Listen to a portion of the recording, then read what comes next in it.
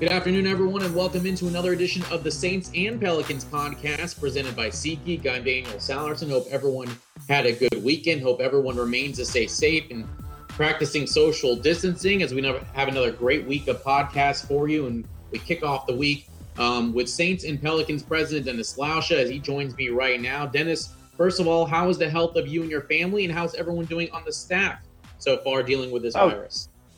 Daniel, thanks for having me, and thanks for the question. My family and I are doing very well. We've been quarantined like everyone else, and both of my children are doing their schoolwork at home, and it's gone very, very well. I'm really excited to say that the social distancing and allowing people to work remotely, I think has been very good for us. The health of our staff is excellent, to be perfectly honest with you, and we still have obviously a long way to go, and we have to continue to be careful. But as we have been saying from the very beginning, our number one priority is being safe and making sure that we're doing everything we can for our employees and their families, and really for our fans and the entire community to take the necessary steps to be safe and also lead here in a way where we can show everyone, particularly in New Orleans, that we can still lead, we can still do our job, but we can do it safely. What's been the key to managing two different teams? Because when you have two different teams like the Saints and the Pelicans, they're on two different schedules. The Pelicans are hopeful that they can resume the season at some point. In the NFL, free agency going on right now, you have to deal with the upcoming draft. With you and your staff, how has it been managing two teams that are kind of in two different times right now? Well, it's a great question. I would say and I say this a lot. Folks hear me say this a lot, and I mean this. I mean, we have outstanding people that work here. We have outstanding employees, and it's. I would never say it's been easy. There's been some challenges, but they certainly do make it easy. I mean, we're pretty much operating as though where everyone was in the building and we're full go. Obviously, some new challenges with Mickey. And what he's doing in preparation and drafting, as you said, from a basketball standpoint, really doing everything that you can to be prepared so that when it is time to resume the season, not only can we do it, but we can be extraordinarily successful in doing it. That of course has been the focus, but the other part of the focus is preparing for next year. I mean, this is oftentimes for both franchises the busiest time of the year, the off seasons. This is when you're prepping for the new year. This is when you're renewing tickets. This is when you're pulling together what the fan experience is going to look like for the next year. All those things are going down the same path, similar path as this crisis management that we're dealing with. And so, sure, it can be somewhat stressful. But it's challenging. But again, we have really good people, and really, it's nothing compared to the people who are on the front lines right now who are caring for our sick. And I'm amazed at the job that they do. And again, for as hard as it is, for the stuff that we're trying to accomplish, it pales in comparison to what those folks are doing and the sacrifices that they're making. And really, our thoughts, prayers, and hats go off to them because they truly are special.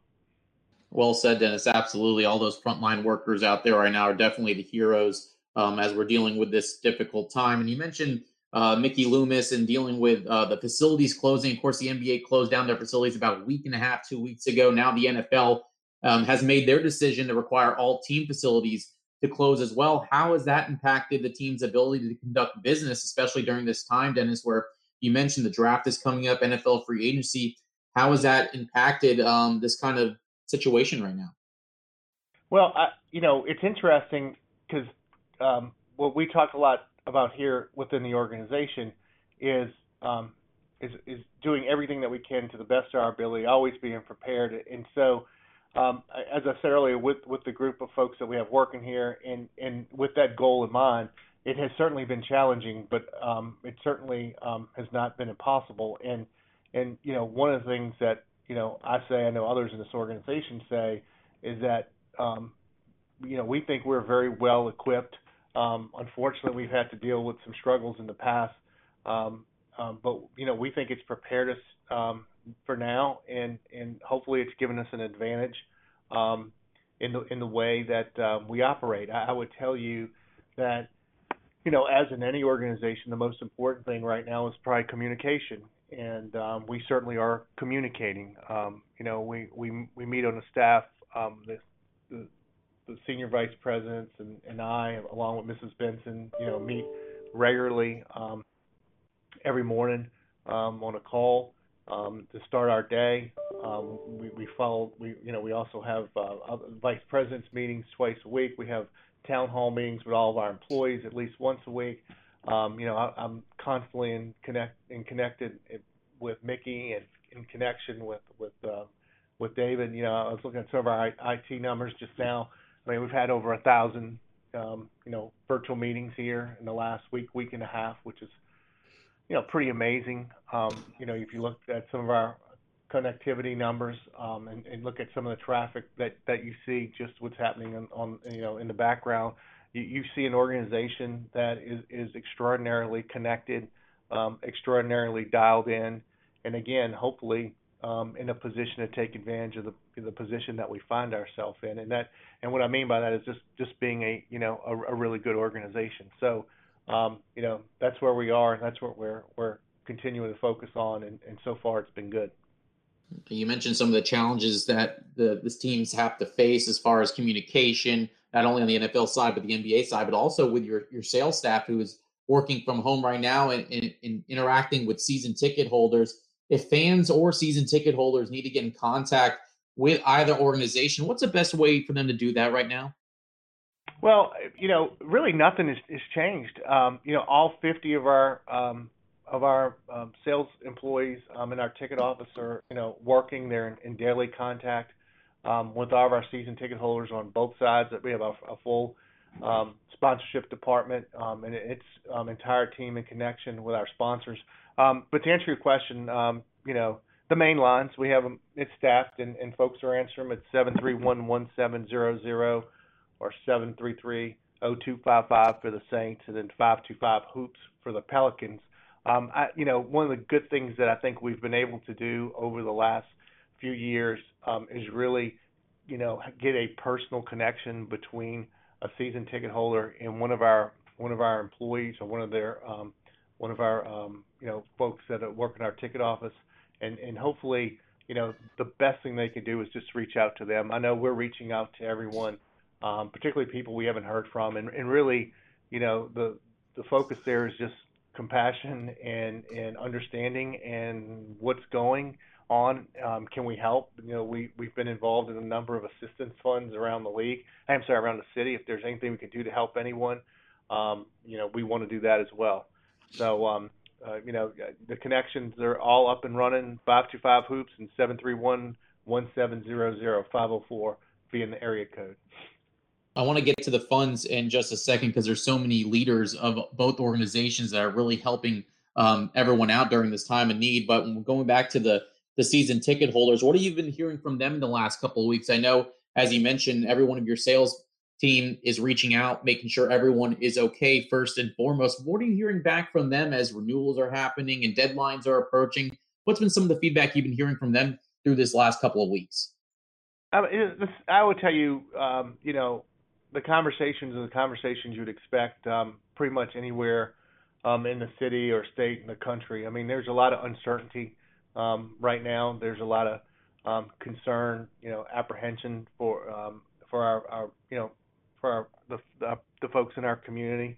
But having said that, I think there is a real strong desire for everyone to be back to normal. I mean, the reality of what we do is in both of these organizations, and one of the things that we talk a lot about is bringing people together and unity, and bringing people together both physically, bringing people together from a community standpoint, And we can't bring people together physically right now. However, we can do it in other ways, and so that's what we're striving to do.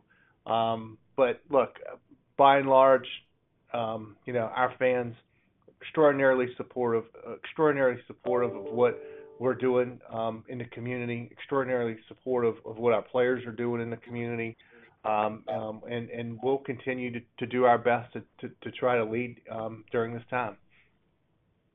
We talk about, speaking of leaders, Gail Benson really set the tone with her donation in creating the assist fund for the city of New Orleans with her donation of $1 million. Zion Williamson on the Pelican side. You can't forget about Drew Brees and what he's doing. And now it seems like more players and staff members from the organization starting to trickle in with their donations. Deontay Harris of the Saints, JJ Redick of the Pelicans. What does that say about this organization when you're starting to see so many athletes and the staff really stepping up in this time and showing their support? Just speaks volumes about this organization. It really does, and really you can answer that question so many ways. But if you really kind of boil it down, I think what's so true here in this situation is that everybody in our organization really has a love for the city and really has feels a commitment to our fans, feels a commitment to our colleagues, feels a commitment to the organization itself. I mean, when you come to play for the Pelicans or come to play for the Saints, I mean, I think you very quickly realize that this is so much bigger than just playing basketball, playing football. You truly are representing a community that truly, has a desire for their success more than other places. And I would tell you, I think our fans, and certainly I know our employees, feel that we really, really want to make this city happy. We really, really want to make this city prosper. We really, really want to see success in this state, in this region, this city.